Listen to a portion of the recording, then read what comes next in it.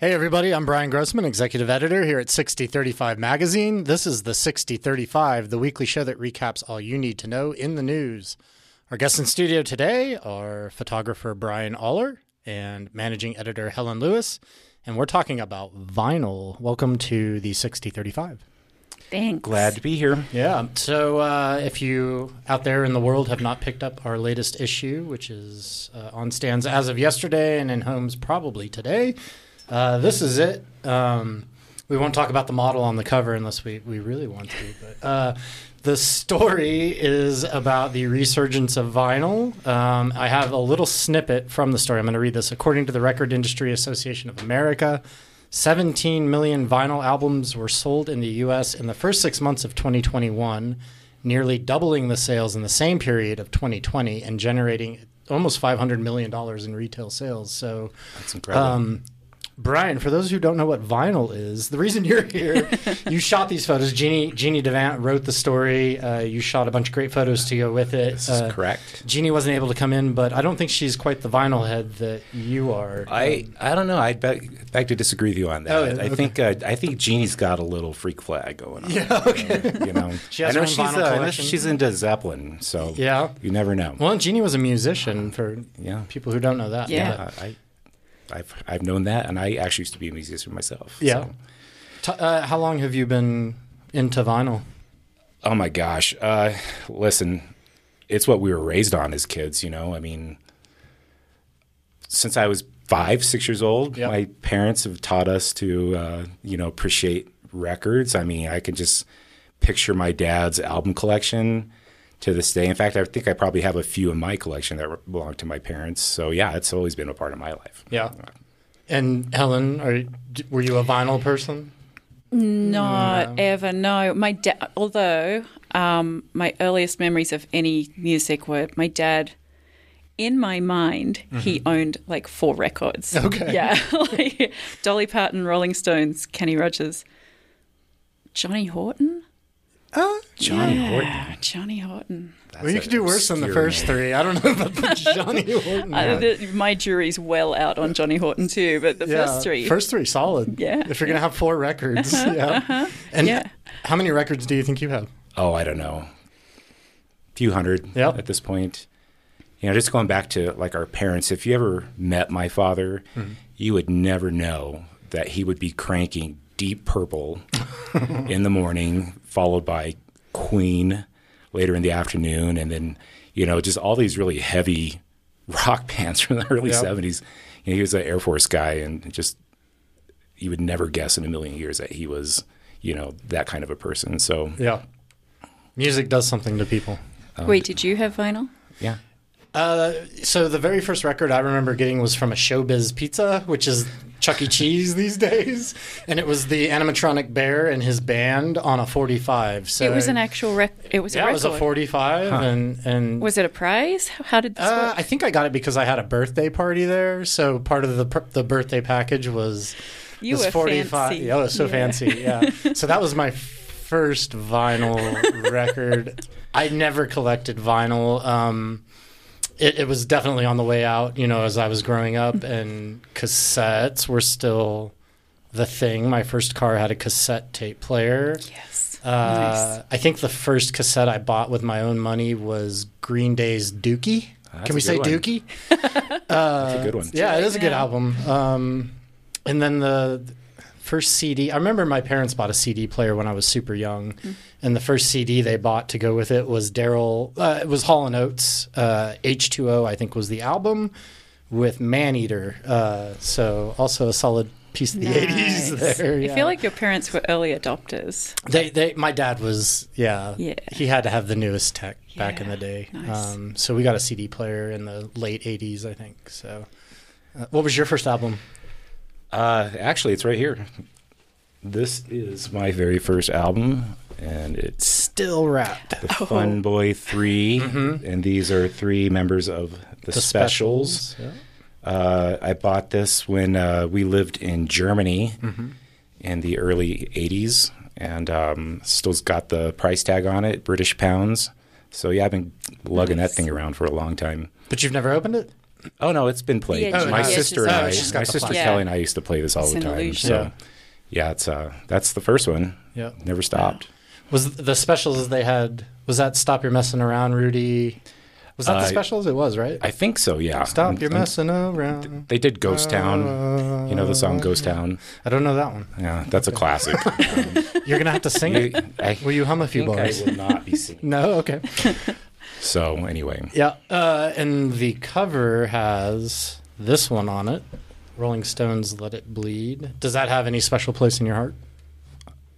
Always. I mean, you can't go wrong with the Stones. No. I mean, look, Gimme Shelter. That's like one of my favorite songs is on this album. Let It Bleed, Midnight Rambler. My God, it's that's from the 70s. This is a step up from Chuck E. Cheese. Barely. So showbiz pizza. So in the story we talked to local record shops. I think there are about 6 of them now. Tiger Records is one. What's Left Records, who's owned by our own Brian Ostro, who does our Reverb column. He and his brother, I believe, own that. Leech Pit Records, which has been around for a pretty long time. I love the Leech Pit Records photo because his son is holding a Charlie Crockett album, and I'm a big fan of Charlie Crockett. So if you haven't listened to Charlie, pick that up. Independent Records is in there, which is, I think, the OG of record shops around here. Yeah, actually, there was another one in town I can remember when I was growing up. It was called Recycle Records.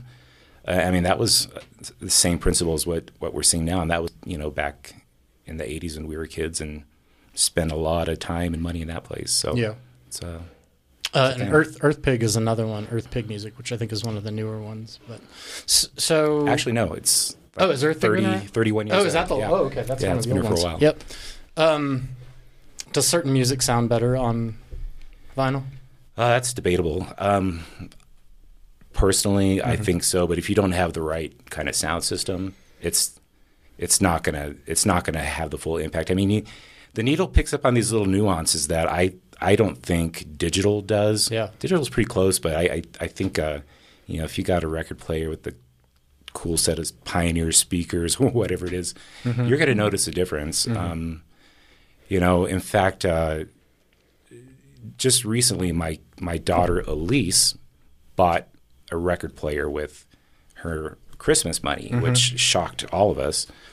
And when she subsequently bought an album right after that and has been listening to it every day, and she's bought new albums. But if there's one thing that she has mentioned to me is it does sound different than what she listens to on her iPhone. Yeah. So it's just kind of cool to, be sitting there in the living room and all of a sudden you hear the record player is starting in the bedroom, and she's listening to the whole thing. So I don't know. I think it's a movement for sure. And flip phones are coming back too, so the children are going to save the future. Film cameras. Polaroids. Yeah. Back to the 70s and 80s. You said you were a musician. What kind of music did you play? And what instrument? I played guitar. I was a rhythm guitar player. We had a band in Boulder. Trying to find a way to describe the music. It was kind of like crash test dummies on steroids kind of thing. Okay. But it was an interesting band. We had like a cello player, a lead guitarist, a bassist. We didn't have a drummer. We actually had a conga player. And, it was 4-part sounds very harmony. Boulder. we were pretty good. What were you called? Sugar in the Raw. Nice. Did you go listen to them? Did you cross over in Boulder? No. I think we missed each other by a little bit. No, we'd broken up by then. So, but I'm sure I've been to some of the venues that you probably played. I would hope so. We played on the Hill a lot. Taylor's, the Sink. Tulagis? Was Tulagis there? I don't. Oh yeah, I don't think we ever played Tulagis. It was right next to the Fox, right? Yes, we played. I think we played a show or two at the Fox. Yeah. I mean, we weren't in a big band, but we had a lot of fun. Yeah. So it's a good music town, Boulder. Yeah. So what's your favorite music now? I'm pretty open to anything at this point, but I still defer back to, the old stuff. Classic rock. Yeah, it's just a part of your life at this point, and I don't know. Yeah. I'd say pretty much what you're looking at the table right there is routine for me. So Helen, what's yours, Brian? I'm going to ask Brian because he sends me all the time. Yeah, I send music out. Sends music out. I don't have Wait, he sends you music? You want me to send you some music? Yeah. I'd really like that. Okay. Yeah. You can get on the list. It's very short. Special list. I have eclectic tastes. Yeah, you do. We actually have pretty similar tastes. Once you get on his list, like Devotchka, you like Devotchka? I like Devotchka. Yeah, so Devotchka's cool. We're the same. Yeah. I like Americana. I grew up listening to, what did I say, the Bee Gees and Showbiz Pizza. It's a good combo. But, everything from hip-hop to... I'm a big bluegrass fan. I like acoustic music. I like Americana, which, you could lump in with the bluegrass stuff. I hated country music for the longest time and then realized that I was listening to the wrong kind of country music. There's definitely a wrong kind of country music. I don't turn on my radio much. I'll use Spotify and YouTube where I look things up. But classic country and new people doing classic country, like I mentioned, Charlie Crockett is awesome. Colter Wall is an amazing young country artist. He's Canadian. Lost Dog Street Band is really cool if you haven't heard of them. And then, on the hip-hop side, it's everywhere too. So, I like everything. There's good music and bad music, and I like the good stuff. I kind of have the same eclectic mix, to be honest with you. I mean, obviously, I like what I grew up with, but, I mean, if you're a music lover, you evolve with the sound that's happening now, and you find a way to get it into your niche. So, I love all that stuff like that. But we grew up on old classic country music, Willie Nelson and Tanya Tucker and Dave Allen Greer, all those guys. Not Dave Allen Greer. I'm sorry, I spaced out his name. Merle Haggard. Johnny Cash. Yeah. He played here in Colorado Springs at the City Hall, I think, right? Yeah. So this is the quality of music since Johnny Cash in the Springs is. Although it's changed. Ice Cube is coming to the World Arena, I think, in a couple months, just on the heels of Snoop Dogg. Styx will be here. In the next few weeks. So. Yeah. It's still rolling. All this old stuff is still rolling. It's kind of cool to see. I made a controversial comment about how I can't tell the difference between Styx, Journey, and Rush. And yeah, that's true. And nobody's ever seen them in the same room together. So they're probably the same band. You didn't answer the question, Helen. What's your favorite music? I will get something in my head, play it 50 times, and then move on. Yeah. All over the place. Okay. I want to thank Brian for introducing me to Run the Jewels. Oh, yeah, okay. Among other things. Yeah. But see, I will listen to just about anything except the wrong kind of country. Yeah. And really like heavy death metal. Yeah. Sort of. I can't. Everyone who loves that, have at it. Mm-hmm. That's great. I just can't. But otherwise, yeah. I got a few questions for you, Helen. Yeah, go. Bee Gees or AC/DC? Oh, man. Oh, I object to both. I understand. You got to pick one. Fine. Probably AC/DC then. Good choice. They've got some songs that drive me crazy, though. Like, if it comes on, I'm just like, oh, my God, no. They're all pretty similar. They are pretty similar. Yeah. They're pretty similar. I got another question for you. Okay. Olivia Newton-John or Keith Urban? See? Olivia. Also, you just have to because, she's been so many things. Are there others? The last one. I think that's I was going to say, I thought that was it. No, now, I've heard Keith is wonderful.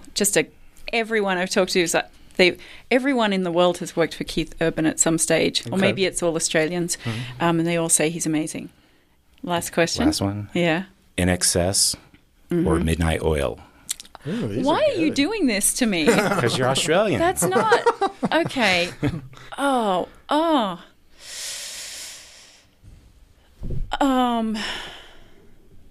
know. Yeah, that's too hard. I want to say Midnight Oil. False. I would have said INXS, but it's just really that's not a fair question. There should be two lanes for those things. You can't put those up against each other. That was a good one. Yeah. Yeah. Yeah. And I saw INXS in concert. You It was one of did? the fortunate I'm ones. actually jealous. Maybe my answer deep down was INXS. I don't know. What's the last big concert you went to? The last big one? The last big one was Black Sabbath. Yeah. And that was an incredible, incredible show. If you never have seen Ozzy Osbourne in a live performance, Ozzy Osbourne's alive. He's hanging on. Yeah. He's hanging on. He likes the F word a lot. Yeah. That wasn't your last concert because you did James No. Taylor for us, but that was probably your last. Yeah, no, the one that you paid to go to see, right? that was the last big concert. Mm-hmm. The last show that I can remember seeing was Tears for Fears at the Pikes Peak Center. Oh, yeah. That was a great show, too. Yeah. But I don't know if we have time, but I just remember at the Black Sabbath show, there was all these parents bringing in their kids, and like you could just tell that they were getting off work and wearing ties and like, checking their cell phones and, everyone's, it's after work, so it was on a weekday, and I remember focusing on this one guy and bringing his two kids with their long hair, and they're wearing their Black Sabbath shirts. They're probably like 14 or 15, and the dad was wearing like a blazer, kind of like yours, had a tie on. Show gets going, and they're playing all those crazy Black Sabbath songs, War Pigs, whatever you name it. And at some point, I glanced over at that family, and I see the two boys, and they're just like, doing their whole thing like this, and the dad is now shirtless, and he's wearing his tie around his head, and who knows what happened to his blazer. And he's running for mayor. He might have been. That's just the power of music. Yeah, Look sure. what generational and... Yeah. All right. Last question then. What was the first concert that you paid your hard-earned money to go see? Do you remember that? I don't know if I paid my hard-earned money, but it came from somewhere. Yeah. I believe, and I can't remember, but it could have been Motley Crue at the City Auditorium, or it was, I just can't remember, or it was, I think it was Bon Jovi. Oh, okay.